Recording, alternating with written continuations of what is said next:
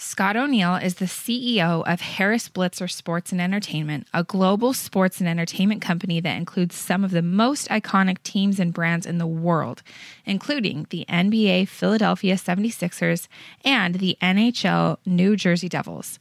He's also the former president of Madison Square Garden Sports.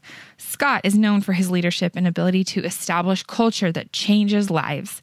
He wrote a book that releases this week called Be Where Your Feet Are, a mantra he lives by and teaches everywhere he goes. In today's interview, Scott shares with me some of his theories on balance, being present, priorities, and making the most important connections in life.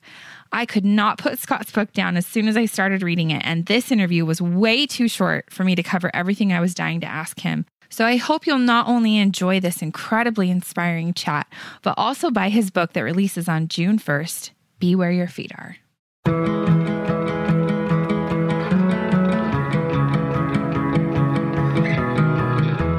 Today, I have with me Scott O'Neil, who is the CEO of the 76ers and has an incredible career background in professional sports and in business. And I am so excited to talk to him about his brand new book, Be Where Your Feet Are, which is just about to come out right before Father's Day. And so, Scott, tell me a little bit about you for anyone who isn't familiar with your amazing life story. Sure. Well, I've been married for 25 years to former Lisa Reynolds, who grew up in Utah in her Cottonwood Heights home, which she grew up in right now. And I went to Brighton High School and BYU. And we have three amazing daughters, Alexa, who's 21, Kira, who's 17, and Eliza, who's 14. I grew up on the East Coast in New York and grew up in an Irish Catholic family. Pretty strong faith. I went to Villanova University in Pennsylvania, and then got my start in the sports business. And I've been there for the last 25 years. I had a quick stop in grad school at Harvard, but I've had pretty much my dream jobs, one after the other. Lisa she left work after she had our first child, but she was also in the sports business. I met her at the Nets. I was an assistant, pretty much fetching dry cleaning and grabbing lunch for people. And she was an intern. So unfortunately, she had probably a more high profile job than I did at that time. So I've kind of had this incredible run and ride on the career side. And my faith journey has been as adventurous. So I was baptized about 5 years ago. And it's I hope to talk about it on this on your podcast. But even that was an incredible journey and very spiritually fulfilling. And then have been sealed to my family a year later. And have had this incredible spiritual high ever since. And so a faithful member of the Church of Jesus Christ of Latter-day Saints. I'm currently the CEO of the Philadelphia 76ers, New Jersey Devils, and we have a whole host of other businesses that we've started alongside. Before that, I was the president of Madison Square Garden. And as a New York kid, to be able to work in the world's most famous arena is pretty fun. And worked for the NBA League office, the Philadelphia Eagles, and the Nets before that. And I failed in the startup in between. So I've had kind of an adventurous run. But I definitely define myself, as a dad and as a husband and as a faithful member of the church. And my job is what I do, not who I am. And I use that platform, hopefully, to do good, drive some change, and leave the world a little bit better than I found it. And I recently wrote a book. So that's kind of me in a nutshell. Incredible. Yes. So many of those things have been fascinating to read in your book. And I don't say this lightly. I don't say it very often, but I could not put this book down. Oh, thank you. And so humbling. It's last night I was trying to get through even more of it and stayed up an hour later than I thought I would. And it's really so fun to read your journey and the things that you've learned. I love that you share those, but also give applicable takeaways. And it's just awesome. So I want to start out with the subject of balance, because I love how you address that in your book. And that's something that people ask me about. And I have the same answer that you have. I have no idea. And balance is something that is, it's kind of a buzzword that people love to talk about. So tell me your philosophy and what you've learned and what you've decided about balance. Sure, I certainly will. But first, I want to tell you how amazing you are and how inspiring your story is. And I love that you're entrepreneurial. I love that you are vulnerable and share things that people need to hear. And that's what I was trying to do in my book. People probably look at you from the outside and say, oh, look at this wonderful family and everything's perfect. And boy, you're on Instagram. Oh, what a wonderful day. Oh, another Christmas photo. You're amazing. And you're beautiful. Oh, your husband's so handsome. Look at these gorgeous kids. Oh, she has this incredible job, this perfect podcast. And, and she's got this incredible site. Look at all our followers. And all that stuff is true. But you help the rest of us peel the onion back and recognize that there's a whole world out there. And while all our learnings and all our growth happens when we stumble and fall and trip, and that's where our learning happens, and that's where we grow. And you help us get there. And I think that is so inspiring. And I know I don't know you, but I love you and I love your family. And I think what you're doing is really similar to what I'm trying to do, which is give people a little peek behind the curtain of the messiness that we call life. And It's okay. And you make it okay. And it's awesome. Thank you for all of that. That really means a lot. And it will mean a lot to my husband, Neil, too. So thank you.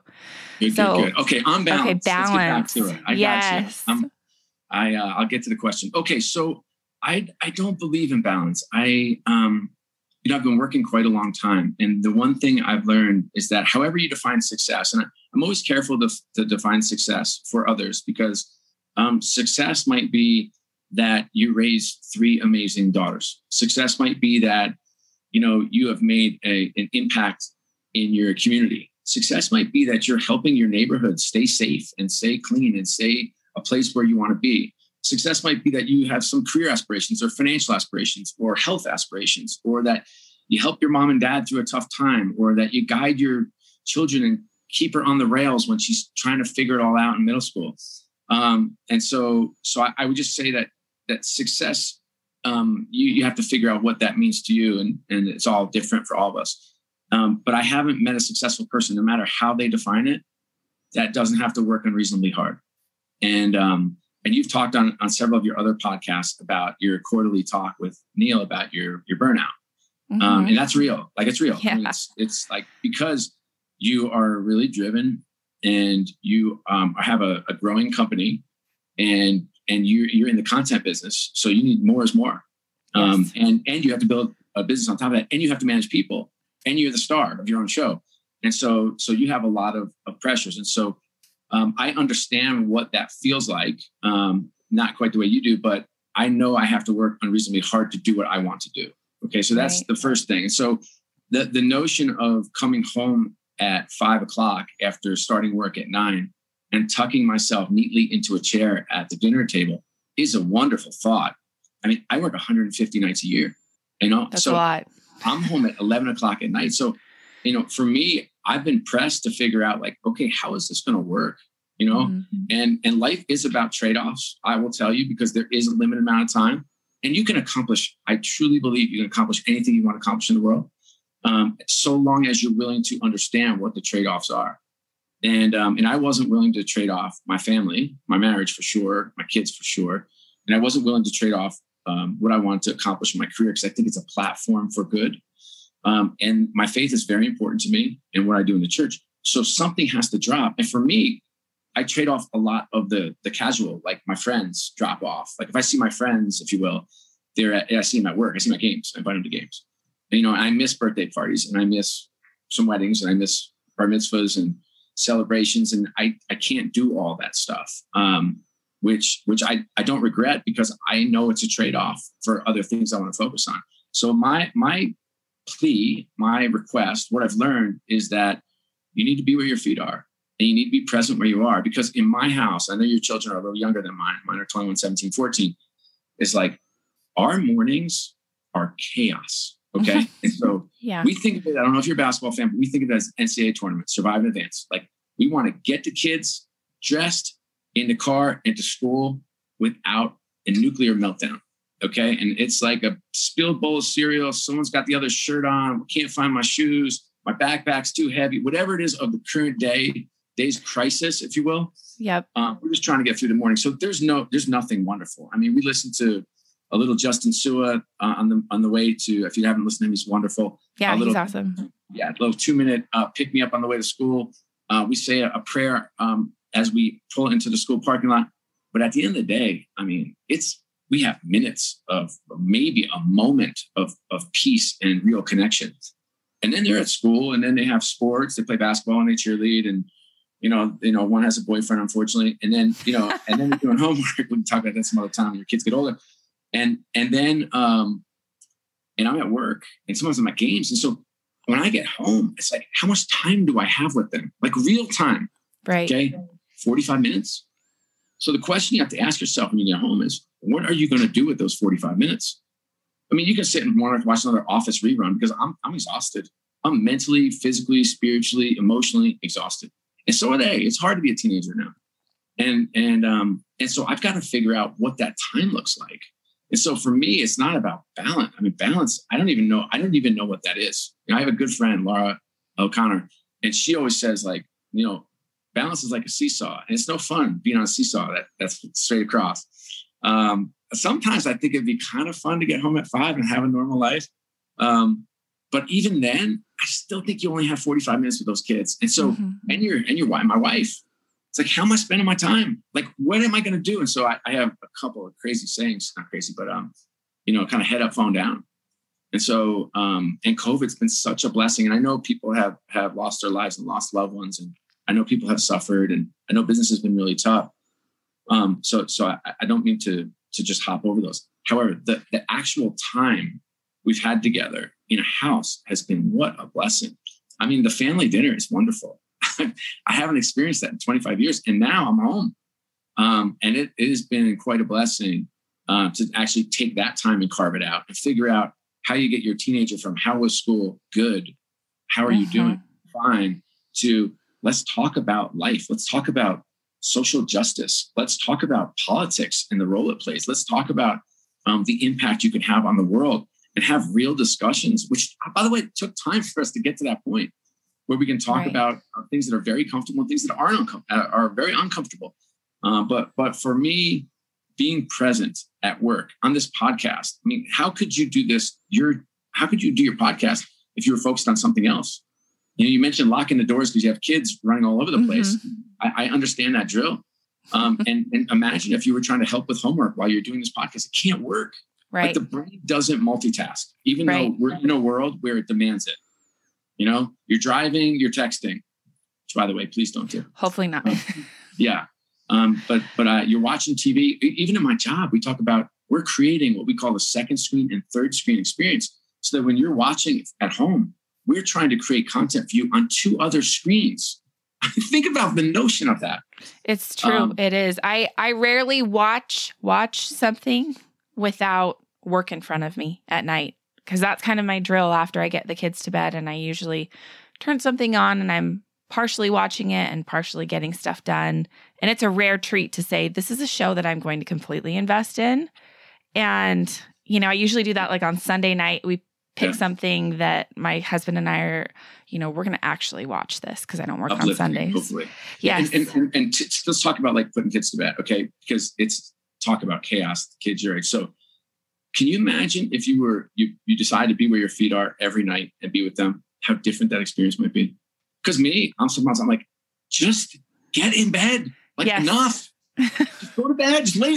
I'm not tired. I don't care. Lay in your bed. Read something. And instead, like, my daughter taught me something so special. And I have this one daughter who's introverted. Her name's Eliza. And I'm very extroverted. My wife's introverted. But I had to learn how to connect with her. My other two, just like right away, we were thick as thieves. And my daughter, I read 2 books on introverts.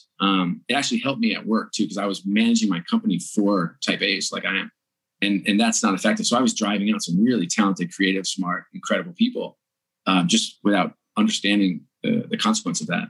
But my daughter, Eliza, has this incredible bedtime routine. So she's got a little OCD in her too. She's a fascinating gal, ridiculously bright, really funny, but different, like really, really different. And so she has this bedtime routine where she writes down 14 things she's grateful for every night. Wow. How old is she? She's 14. So 3 years. So it started when she was 11. And somebody mentioned it in her Sunday school class. One of her teachers in Sunday school said, you should do this. She's been doing it for 3 years, hasn't missed a night. Okay. Has never repeated anything she's been grateful for. Okay. Which is pretty cool. And she has this other thing, which is she has a happy thoughts clicker, which I think is the cutest thing of all time. Mm-hmm. And if she's listening to this, she'll be not happy that I'm talking about it. But I think it's adorable at 14 because, 14, that's a funky age when you get to middle school. And Yes. so if you go by her room at night, here, click, click, click, click, click, click, click, click, click. And what I love about it is she is not a person who wakes up happy. I am, by the way. And her middle sister, Kira, wakes up happy. She's like, hi, everyone. It's the sunshine. And Yes. that's not Eliza. And I think she understands herself. She's very intuitive and very sensitive. And I think she understands that is what will help her get there. And that she needs that more. She needs to understand what gratitude is. She needs to understand what happy thoughts are, because that is not how she, walks into the world. And I thought, man, now that is a young woman who is present when she's going through this routine. And she reads her scriptures. She has her bedtime routine is 30 minutes long. Talk about it. And she doesn't like to sleep. She's like her dad. So she doesn't get a lot of sleep. And so it'll be 12 o'clock. I'm like, let's get going, Yeah. But boy, oh boy, what a purity. And instead, my instinct at night is just get in bed. Yes. Am I missing it? Or when they were younger, it's like some of my greatest memories when I actually curled up next to them and read them a book, And it was a book, and I would always make up stories. That I'm notorious for the stories I would make up in and around. I'd never read the actual words of the book. But I and other times, did I do it? What was I running towards? Right. Like a show to veg out to, hey, if I had a real meaningful conversation with Lisa, then good for me. I should check out and do it, But I think we've got to spend some more time kind of meeting people where they are and being present and enjoying the actual moments we have and stop scrambling. I love that advice. I love too what you've talked about in your book with having a phone out of reach rule, right? You can't have it within arm's reach. Yeah. That's a rule in your conference room, right? Yeah. At conference room, we have a phone table where you have to check your phone in. And can you imagine, because I work with, the average age, I have a big workforce, about 2,000 and about 500 full-time. And the average age is somewhere around 26. And so they look at me like when they come in when they're new, they look at me like I may have lost my mind. And how am I going to take notes? I'm like, grab a pen. Yes. But it's not about the phone. It's not about notes. It's about before the meeting and after the meeting. Because I just want you to look to your right and look to your left and connect. And think about what COVID exposed us. It helped us get off the treadmill and look around and connect, because we've been isolated and we need human connection. And yet we sit before a conference with our peers, our friends at work, and we're this way. So true. Instead of saying, hey, how was your daughter's soccer game this weekend? Hey, how are you doing? Didn't you have a wedding this weekend? Hey, what was your vacation you just took? Tell me about it. And those little connects is what create culture in an organization. And by the way, they do in your family too. So I'm sure, when my ladies have gotten a little older, we pulled phones from the dinner table, which you're like, well, of course you did. You have to be vigilant and diligent. And the phones don't stay no electronics, in their bedrooms. So we have, my wife's pretty tough, a lot tougher than I am about that kind of thing. But I like it. I like the notion of, can you just sleep? Right. You wake up in the middle of the night. What's the first thing you do? Look at your phone. Why? It's 3 a.m. I know. What are you looking for? I need to live by that rule too. I literally was thinking about it a couple nights ago. Why don't I have my phone sleep in the kitchen instead of next to my bed? Yeah, I think that would be great. If you're looking for a great deal on Mint Arrow, that's the only reason you might go to your phone late at night. No, I do really. I'll tell you the one thing is I love to read my scriptures on my phone because that's where all my notes are and all my stuff. But I could certainly pull out my old, seminary set of scriptures and just, like you said, pull out a pen, take your notes, and maybe read the actual real pages instead of where my phone is with all my notes. So we do scriptures. I always do the audio, and my wife says it doesn't count.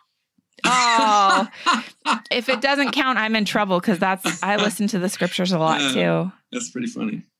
So, okay, you mentioned the word isolation, and I found that also very interesting in your book. That's something that we talk about a lot in recovery from addiction because that's the first thing an addict wants to do is isolate when things get hard. And so I'd love for you to share kind of what you've learned about isolation and what your philosophy is with that. Sure. So I'll talk a little bit around isolation and more around health and wellness, because I think they're close cousins or brother sister. Yes. So I think that our next pandemic or epidemic is kind of a mental health issue that we're facing, and we've seen it pop up quite a bit with teens and middle schoolers. But I've seen it at work with my 20-somethings at an alarming level. And so we have a formula that we engage in, and one is do something for your mind, something for your body, and something for your soul every day. And so the mind is easy. It's listening to a podcast or a TED Talk. It's learning something outside of your core job. And everyone in my business reads Sports Business Journal and Sportico and all these incredible kind of focused front office sports. Anything that's focused on our business, everybody's consuming. Just step outside there and learn something else. I want you, it'll help, it'll make you more creative. It'll add some value to work. It'll make you more well-rounded, and it will stimulate your brain, which I think is important. And the second thing is your body. The body's the easiest one. It's the simplest, but not easy, I guess. So it's just, you have to commit. And that's about getting your heart rate up 20 minutes. And I'm still a pickup hoop basketball player, even at 51 years old. So during COVID, that was not something that was going to happen where we live. Right. So we bought a Peloton, and I turned into one of those Peloton lunatics. So for 45 minutes in the morning, I sweat until I can wring my shirt out. And it's amazing. And I have escapism. My escapism is a movie. So I don't even think about it. I don't even watch the incredible instructors. I literally turn the sound down and watch a movie. In 45 minutes, I'm like, okay, I'm done. And for me, and it doesn't have to be a Peloton. It could be whatever. It could be a walk.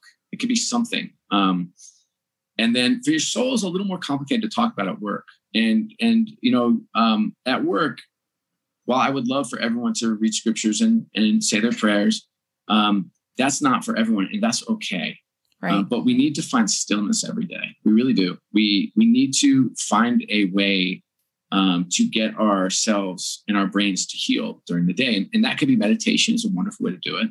Mm-hmm. That could be sitting outside and listening to the birds chirp. Probably some runners might find some stillness. If you're a real runner, I'm not. But you've got to find that. And then the fourth piece is sleep. And, I'm not, I mentioned before, I'm not a great sleeper. I don't do that really well, but I'm trying to incorporate meditation into my sleep, which has been helpful since. But, when I was growing, my career was 90s and 2000s, and it was all about go, go, go. It wasn't about getting a good night's sleep. Executives are you don't need sleep. You need 4 or 5 hours. And I don't think that's the case. At least that's what science will tell you, 8 or 9. Right. And because your body needs to heal and your brain needs to rest. And it's the only way to do it. And then the last piece, I think, is just about gratitude. And I talked a little bit about my daughter, but they're simple. Just on your notes, just write down 3 things a day that you're grateful for. And it will have you looking for other things. And I think that changes your mindset. So that's my 5-point plan to kind of health and wellness. Okay. And I think it's something that if we focus on and put some process around, I think the world gets better. In terms of connection, I will say that I talk about this a lot at work. It's you have to take care of yourself first. Mm-hmm. And when you're a mom, it's a lot harder. And when you're a dad, it's a little less harder, but still hard. But you've got to take care of the person in the mirror first, because if you do, then you have an opportunity to take care of your family. And if you take care of your family, then you have an opportunity to be extraordinary at whatever kind of your success goals look like at work or community or church or whatever that looks like. And it's not, it's linear. I truly believe that part is linear. Unfortunately, you can fake it for a while, and you can go be extraordinary at work and you cannot take care of yourself. And that happens to a lot of moms, especially with young kids when it gets crazy, because you have to give of yourself. Yep. But I will tell you, you've got to build in that time so that you are healthy. And that's a time where you might give up sleep, because you have to, there's only so many hours in the day. And as the kids get older, they stay up later and later and later and later and later, and it gets hard. And then they're up, at our case, 5:30 a.m. for seminary in the morning.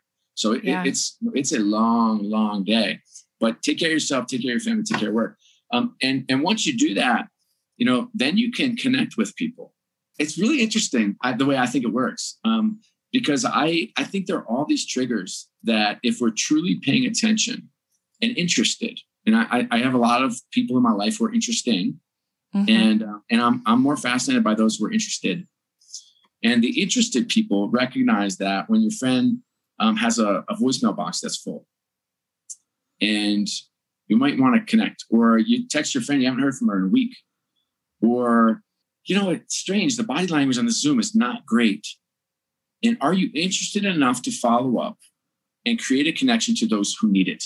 Have you ever had a prompting? I have them all the time. And it's like someone pops into my head. Yep. And you have a decision to make at that point. Are you going to act on it or not?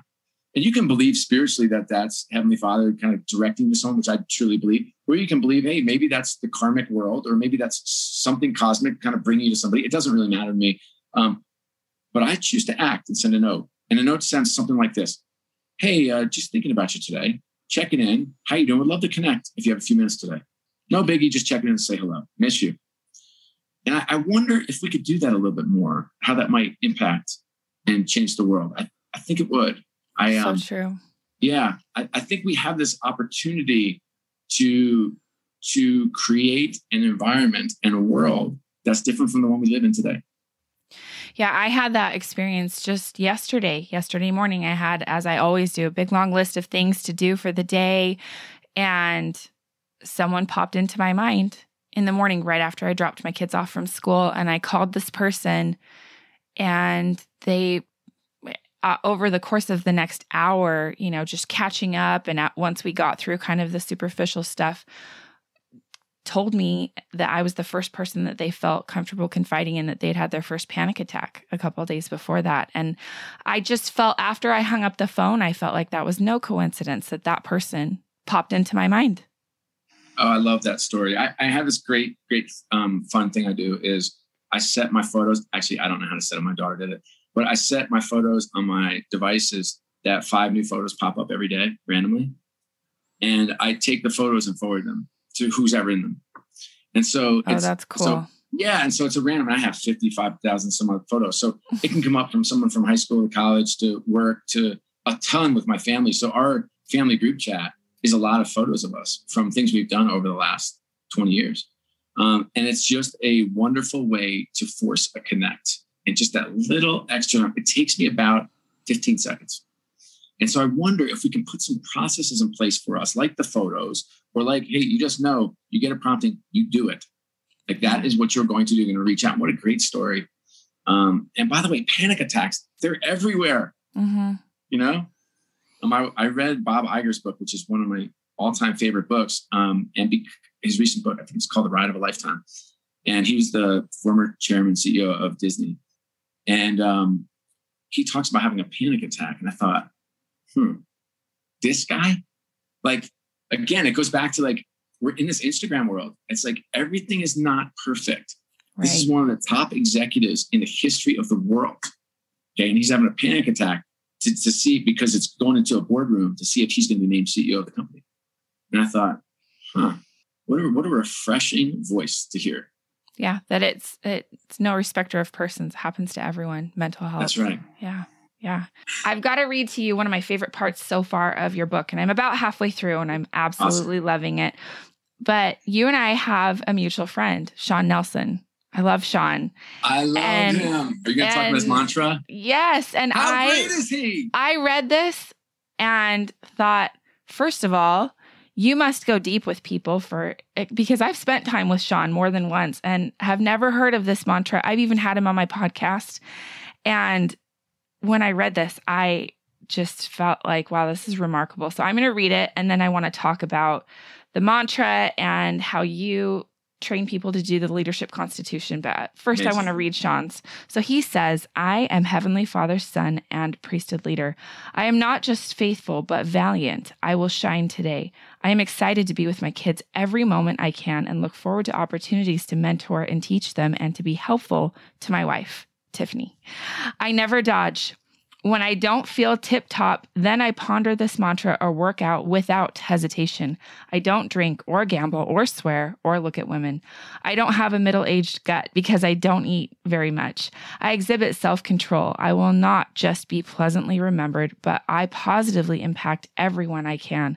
I make people feel great about themselves. I deprecate myself. I seek to do service. I exude love and enthusiasm to all. I smile a lot.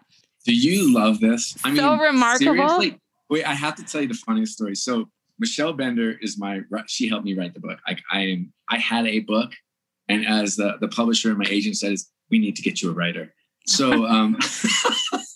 so anyway, which is true. And Michelle was amazing and has written several books. And she gets this part and she says, "You've got to be kidding me." And it's a classic New Yorker. And I said, "No, this guy is the real deal. And I love this." And she's like, "I know, it's not credible." I was like, "No, you don't know him. It's actually really credible."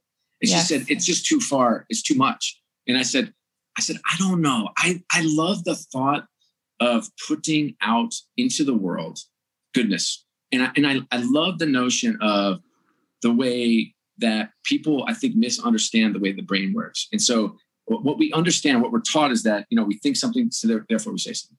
It's actually like you can manipulate your conscious and subconscious by speaking. And Jake Reynolds, who's the president of the Devils and a faithful member of the church and my brother-in-law and a wonderful, wonderful soul, says things like, speak it into existence. Because I'm known for setting unreasonably high goals, at work. And he said, just speak it into existence. Here we go again. And I think he means it as a compliment, but I don't really care because I do. And I think that you can train yourself to do good things and be better and be good and set some aspirational levels for yourself like Sean does there. And I think Sean would tell you, like, if you say, "Sean, are you perfect in this?" He said, "Of course not." He would say no. Yeah. No, of course, because no one's perfect. There was one. But for the rest of us, those of us that are kind of struggling to figure it out, boy, man, what a wonderful thing to read. And it doesn't have to be Sean's. Like, you have to figure out what yours is. Like, what is the version of your best self look like? Right. Write it down. Like, take the time to do it. Like, actually write it and stick it on your mirror and read it out loud.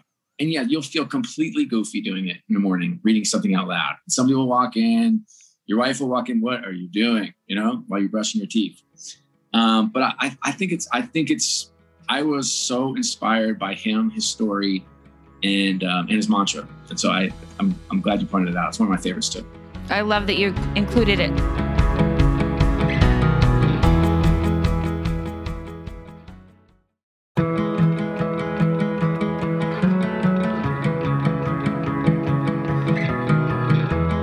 So teach us about the Leadership Constitution.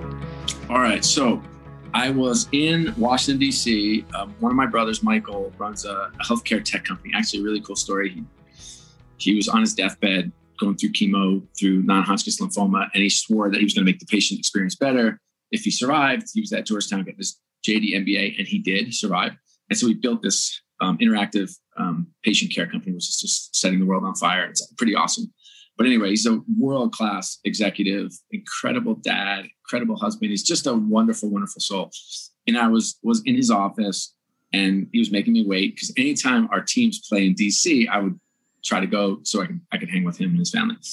And I see behind his desk, this thing is posted on the wall. So I went and read it. And it's called the Leadership Constitution. And so when he came in, I was asking him all these questions. He's like, "You need to talk to Rich Hill, Gabriel Consulting. He's in Chicago." He's like, "He's an exec coach. He works with my whole senior team. You should do it and have your team do it," which I did. So the Leadership Constitution forces you to answer two questions. You have to answer, "I declare that I am, ... and you can count on me to be, ... Now, this is not what you aspire to be, like we talked about with the mantra.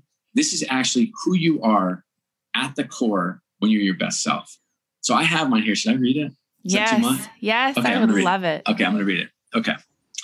"I declare that I am a passionate and authentic leader of leaders who feels a gravitational pull towards talent and character. I wear my heart on my sleeve. I love people and being part of a team. I get energy from helping others and would give the shirt off my back to a stranger and anything, anytime to a friend. I am a family first, high integrity, and surprisingly sensitive change agent who is confident, caring, and intellectually curious. This fuels a competitive drive that at times feels like a chip on my shoulder. So that's my declarative statement. So that is, anyone who knows me would say like, okay, that's me. Now, I wrote it. I edited it. I sent it to 3 people who know me best in the world. Mm-hmm. And they gave me some feedback. Some wasn't very nice to hear, but it was great because, but it was wonderful as I kept refining it. And then you can count on me to, I'll bring a couple of them because it's a little long, but I said, you can count on me to bring positive energy into my space, exude urgency and push you, challenge you, nudge you, and raise the bar beyond your expectations and sometimes what you think is reasonable. You can count on me to laugh with you, cry with you, love you, even when you won't laugh, haven't cried, and don't feel loved. You can count on me to root for you today, every day, and always. Share the most personal thoughts, emotions, stories, highs and lows, because I'm okay with it and who I am. Enjoy the roller coaster of life, whether we're going forwards, backwards, and upside down. Drive hard to reach the summit and then quickly start on another mountain. And share wins and take hits for losses. And I will tell you, that's my whole thing. I was only going to read a couple, but that's what you can count on me to be. And for me, when I am my best self, that's who I am. When I am out of sorts or feeling off or come home and snap at my wife or do something to my kids I shouldn't do or say, or have a kind of go sideways at work over a deal. If I come back and read this, it's typically because I'm not living who I am. It's such a great guidepost for life and to get you back and centered. And I will tell you that, again, when I'm my best self, which I am not always, which I'll tell you a funny story about soon. When I'm my best self, this is who I am at home. This is who I am at work. This is who I am at church. This is who I am when I'm in the community. This is who I am when I'm with neighbors. Like, this is me. I read this review of my book on Goodreads. I don't know if you've ever been on Goodreads. I'd never heard of it before, but my publicist was like, you need to go on there and interact with people that are writing about your book. And this woman said, she rated me a 1 out of 5. And she said, is this guy some kind of Boy Scout? And I really thought it was so funny. And so I wrote something funny back. I'd never been accused of being a Boy Scout before, but thank you. I took the opposite. But I thought, man, I hope that when you read this or you listen to this, that it's not me saying, hey, look at me, I'm amazing. The book is very different. The book is not a victory lap. The book is like a collection of stories where I tripped and fell down. Mm-hmm. And I learned something from everyone and everything worked out okay. I just had this notion that I think we can be better and do better and get better. And it starts with me. Like I have a long way my journey is long. I'm 51 years old. I hope to make it another 50, so I'm halfway home. And I want to make sure that I just keep growing and learning.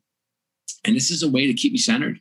And I think everybody should have that. And whether you write a mantra or whether you write a leadership constitution or whether you have your own version of whatever that looks like, that aspirational best self, real, honest, authentic look in the mirror about who you want to be when you're your best.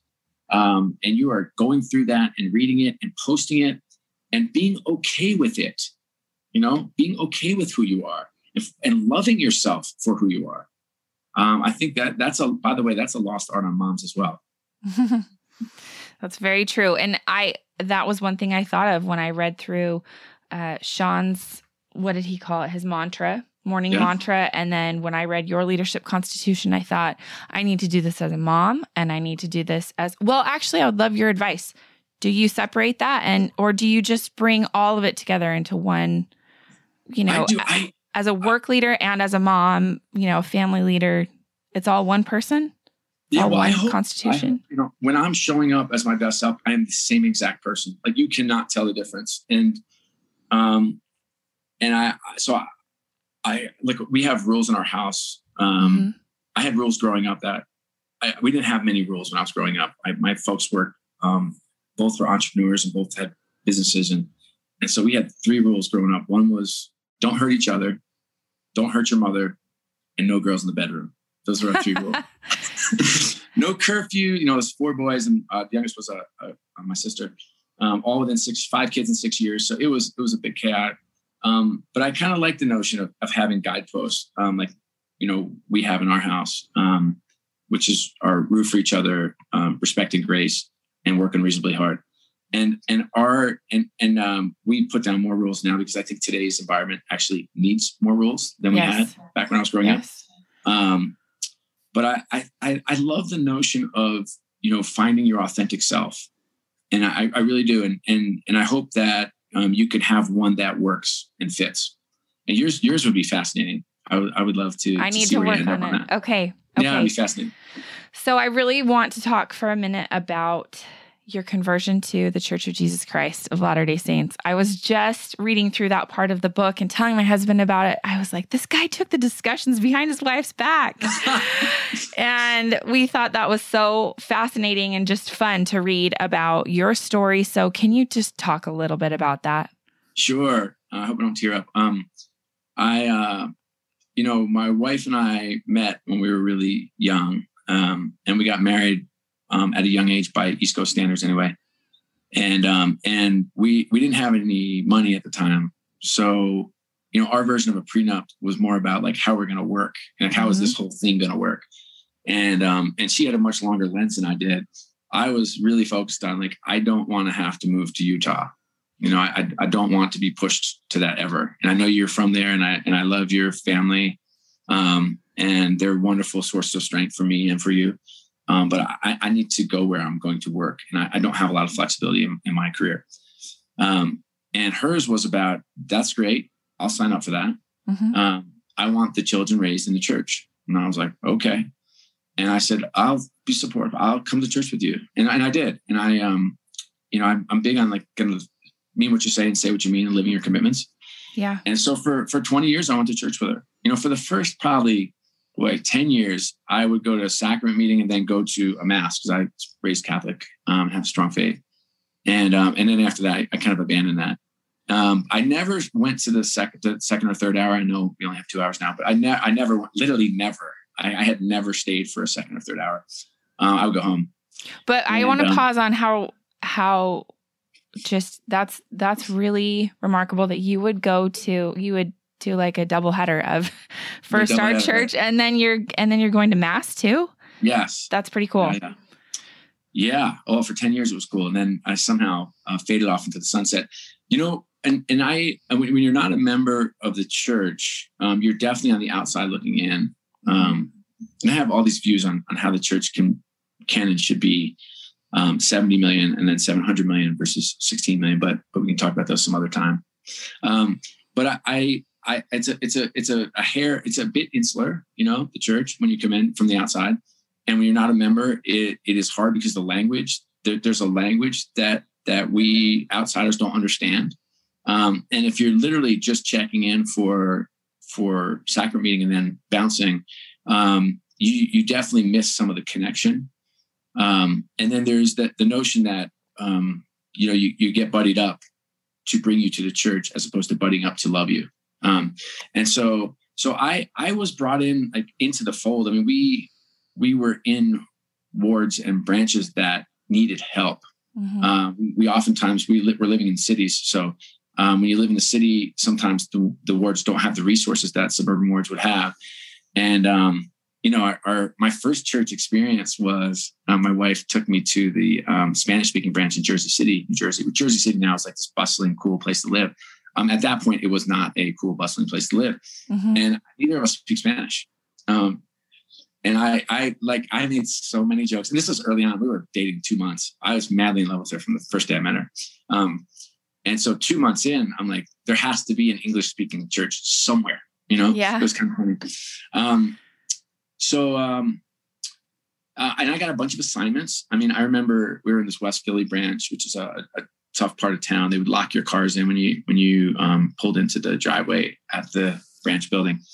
And the branch president was 23 years old and a medical school student. And he came to me. He's like, Scott, can you teach Sunday school? And I'm like, President, like I'll do anything for you. Like I'm not a member of the church. He's like, I need help. It's like one of those things. So I was teaching, which was really cute. And I got called, you don't get a calling, but you get assigned by a Boy Scout leader. I actually had a state calling when I lived in Connecticut. It was kind of funny. Wow. Or assignment. Yeah. State Young Men's. I was always, I had always high profile jobs in sports. So I kind of connected with the youth quite a bit. And then just with my job, I'd be around some of the leaders in the church. It was kind of fun. So then, I don't know, I got close like 5 or 6 times. And by close, I mean close to saying, okay, this is a church I want to be a member of forever. Right. And I understand the weight of it. Like I understood like how difficult it was for my daughters. Like I'm not, I'm in tune. Like I know that it was harder for them. I know it was harder for my wife. I know that, her experience as she's a remarkable woman, that it was hard for her. And we never, we disagreed. Like she's not a nagging wife. Never has been, never will be. And I have friends that have nagging wives. Sorry guys. And Lisa's not that. Like we love each other and respect each other and we push each other and we want to be the best we can be together as a couple. And we have had tough days and tough months and tough years. But generally we have a vision of who we want to be as a couple and a family and what that looks like. And we support each other to try to get there. And when one of us is down, the other one's trying to drag him or her up. Mm-hmm. And so she was not like, go, let's go. It's time. Yeah. Her focus wholly was, and I only know this because we speak a lot together. We're actually speaking tomorrow to like this group of HEFY leaders. Which is pretty neat. Awesome. Yeah. I'm going to Mozambique this summer with my daughter, Kara. Oh, so cool. Yeah, pretty neat. So anyway, so I had been there a couple times, like knocking on the door, like emotionally, I was like, okay, I'm doing it. And then, what some members of the church would say was like, yeah, but then, the adversary came and knocked you out. Like, I don't know. Like, I don't know if that's what it is or not. But I mean, I remember this one story and I'm like, I'm there, I'm ready to go. And I'm in church. It's fast and testimony meeting. And a woman gets up. I don't want to say who it is. And she had she got up and she made a joke about the Pope and did an Italian accent. And I literally was like, I literally got up and walked out and went home. And I never said anything to Lisa or the girls. She's like, what happened? I was like, that just doesn't work for me, Yeah. And what you learn when you get a little older and a little more mature is you understand that the gospel is so pure. Mm-hmm. And the Book of Mormon is so true. And Joseph Smith is 100% a prophet. And that I believe we have a living prophet in the heart and depths of my soul. And by the way, I've known that for 15 years. And so like the truth was so evident to me. And I was struggling with some of the stuff that gets in the way of that. And it's not really fair. It wasn't fair to me. It wasn't fair to the gospel. And it wasn't fair. But I was stubborn. And I was letting some of the traditions of the church, which have nothing to do with the gospel, mm-hmm. or some of the people of the church. It's a lay church. Like things are going to go south. I mean, open mic night. Like this is what happened. Yep. Things go right. And so I was finally ready to get out of my own way, quite frankly. And I had been on like a whirlwind. My summers get a little hectic because Lisa's out in Utah with my girls and so I usually fly back and forth, and we've got Summer League in Vegas. And then I'm like usually do my LA swing for music, entertainment stuff. And then, we had meetings in Miami. So I'm in all these fun cities, which sound like really fun. But I was like, this is just shallow and hollow. And I was just not feeling it. And I went home and I just called my home teacher, President Maxwell, who's in a stake presidency. Clark Maxwell's the most spiritual giant. And I was like, hey, can we grab dinner tonight? And we went to dinner. And I was like, hey, I'm ready to get baptized. He's like, he started smiling. He's like, I was going to ask you if today was the day for you. And wow. I said, yeah, it was pretty special. And then I was like, look, how do we get this done quickly and quietly? And I said, I don't want this to be scuttlebutt. I don't want your wife talking to my wife. I don't want like the other wives to know, I was like, I don't know how it works, but I know everybody knows everything in this church. And he's like, well, he's like, it's funny. It's like the way it works is the missionaries, put names on the rolls and they go to the bishop gets a list of those names. I was like, yeah. I don't want to appear on that. He's like, I'll take care of that. Don't worry about it. And he's like, do you want sisters or elders? I said, I'd rather have elders. And he said, okay, they're Spanish elders. I was like, of course they're Spanish elders because my first experience was at a Spanish speaking branch. And I thought it was funny. So they codenamed me Francisco Garcia. That's awesome. Yeah. And the four elders were like scared to death. And my friend Clark Maxwell was like, guys, don't worry about it. Let's just focus on the process. Yeah. And so, and they said they were like later on, a year later, they would say like, they're going to their mission president and they're saying, he would say, oh, so this Francisco Garcia is really progressing. And they're like, yeah, he's progressing along nicely. That's so awkward. But they were wonderful. And Clark was working in DC at the time and shuttling back and forth. And he would come up every night. And I just said, like, let's go. I'll do whatever work I have to do. I want this done in a week. And wow. And I did tell him, like, he jokes about this now, but he's like, I'll never forget. You walk in, you're like, okay, elders, I want the 2.0 version. I've been doing a 1.0 version for 20 years. Like, let's go. We got some questions we have to answer. And the elders were incredible. The missionaries were incredible. And Clark was invaluable. And then my wife came home about a week later and I told her, and it was pretty awesome. And then we waited a couple days. I had to have the last discussion, and then we told my girls, and then I sent out like a Bitmoji from the Book of Mormon from the play that I believe on. So it was my face with a I believe sign, and I sent to a bunch, and we invited a bunch of people to our to the baptism, which was a big party. It was about a 4-hour baptism. And I had like 15 speakers, and people came from because we lived all over the Northeast. So people came from all over. It was so fun.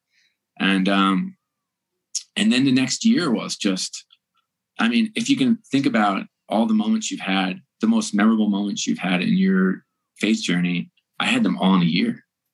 So, I am passing the sacrament, and then the next week I'm blessing the sacrament, and then I'm getting my patriarchal blessing, and I'm getting the Melchizedek priesthood, and I'm going through the temple for the first time, and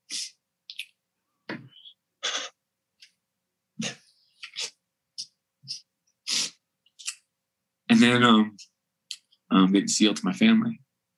So it was just absolutely just amazing. And I just going through the temple I missed the temple being open. Me too.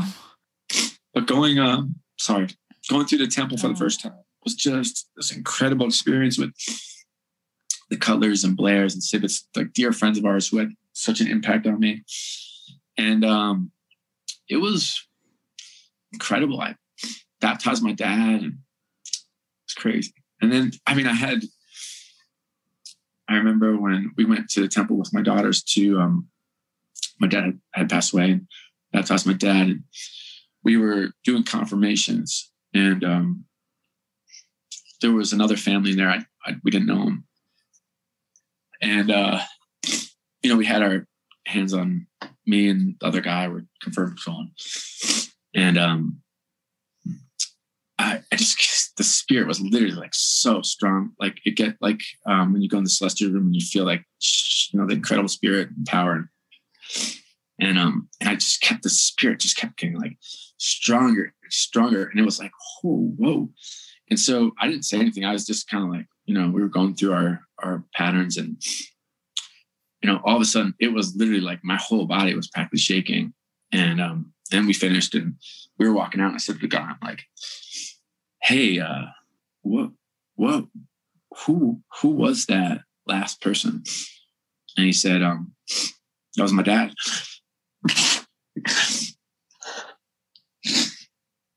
Sorry. It's going to be a great podcast. And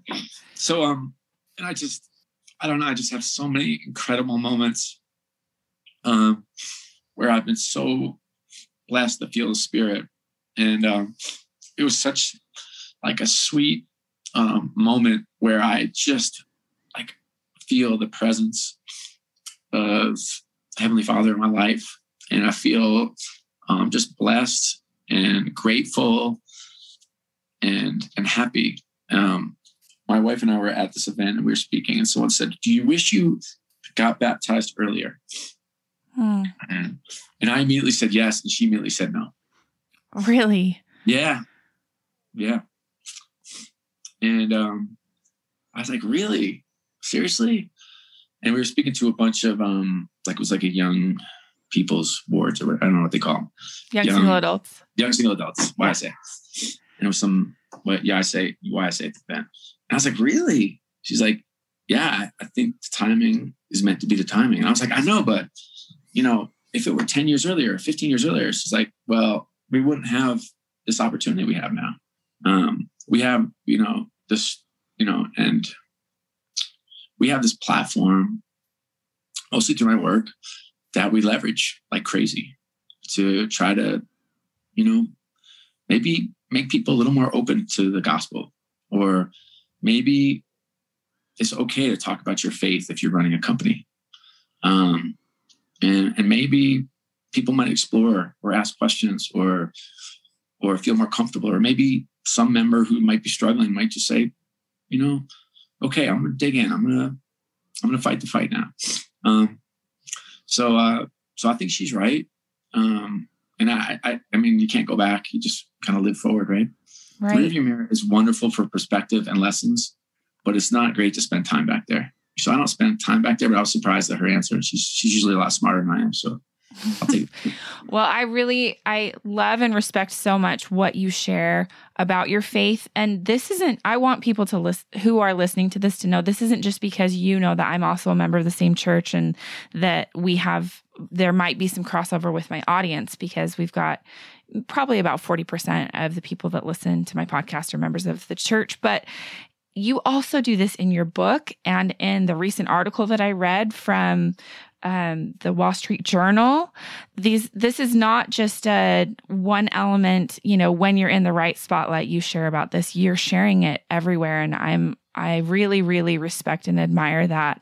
And I love in your book how you did exactly what I've tried to do, but you did it so eloquently, that Clayton Christensen teaches in his book, The Power of Everyday Missionaries, where he says, use what you learn in church in business and teach people the solutions that you're learning in church in business. And you talk about that in your book, and it's just a really cool thing. I loved that about your book. I had this Clay Christensen moment, so I'm going to tell you what it is. Now, I didn't take his class. I went to school there, so I didn't know him. My friends knew him, but I didn't know him at all.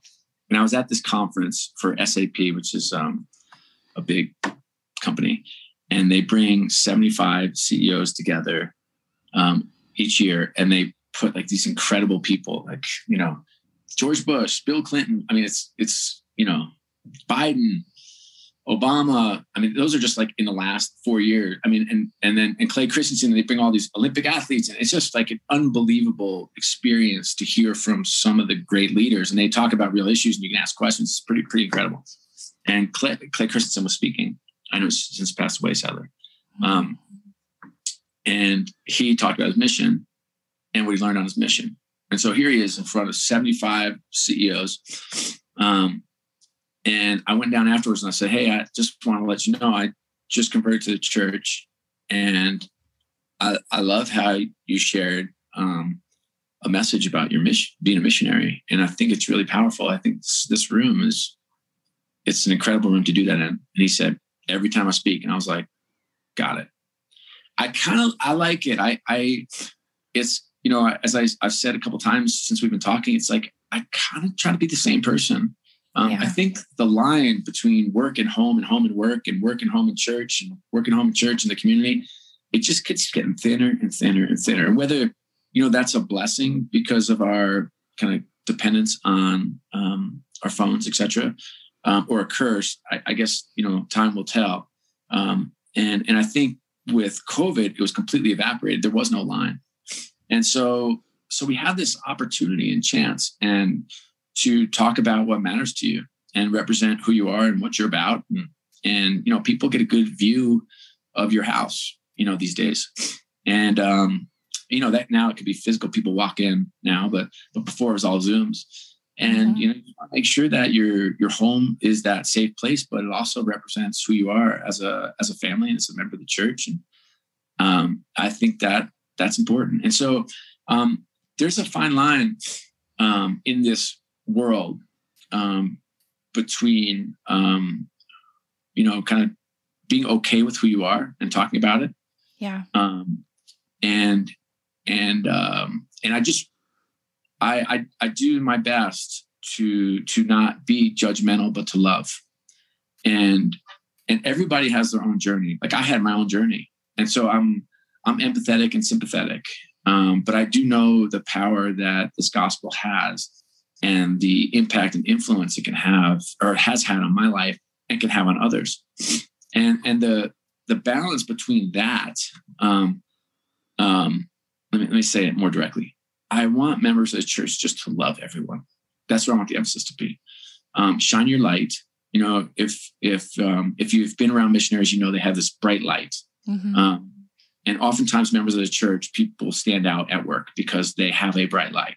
I want that bright light to shine well beyond, you know, if you serve a mission or not, just that you have that light.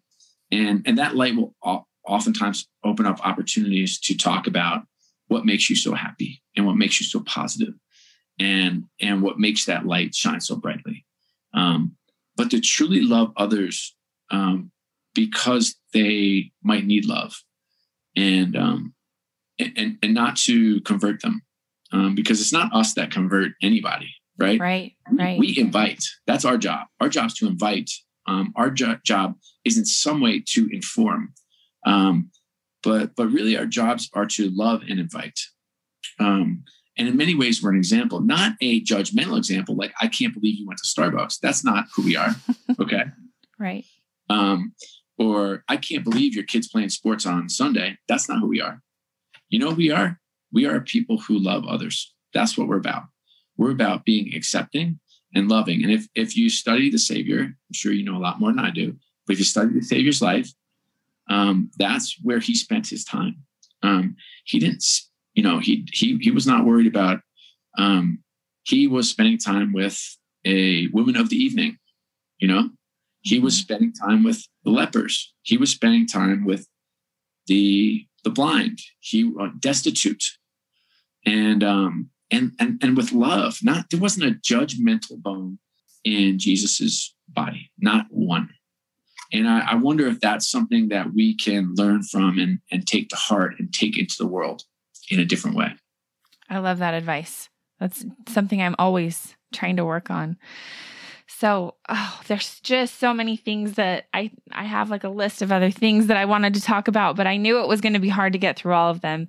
Everybody that is listening to this is just going to need to read your book because that's where all the really, really good meat is. But I have one last question for you, and that is, if there's one message that you want the people listening to this podcast to remember, what do you want that one message to be? My one message is, there's a chapter called API, Assume Positive Intent.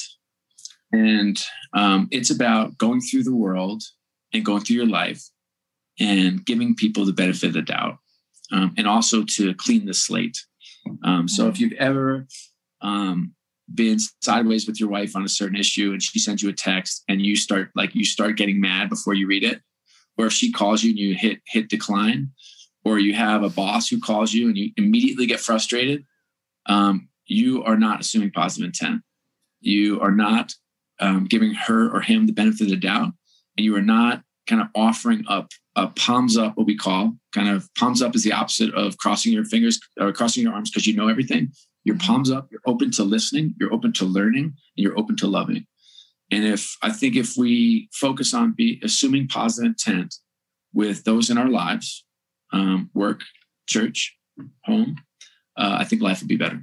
That's profound. I love that. And I'm going to have to really try to apply that in my life too, because I love where I think it's Jeffrey R. Holland who says, assume the good, doubt the bad. Yeah. Love that. So thank you so much for everything that you've shared here. Where can people find your book and anything else that you're doing Sure. All right. You can follow me on Twitter or LinkedIn at Scott O'Neill. Okay. Buy this book just about anywhere. And Amazon and Barnes & Noble are wonderful. But if you have the interest, I would love for you to consider buying the book in an indie bookstore. Small business is getting slaughtered.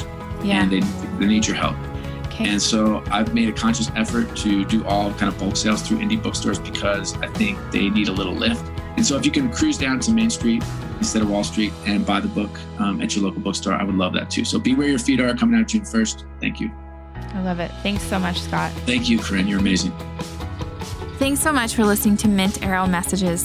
Make sure you follow us on Instagram at Mint Arrow, subscribe to our Apple Podcasts, and rate and review us if you like us.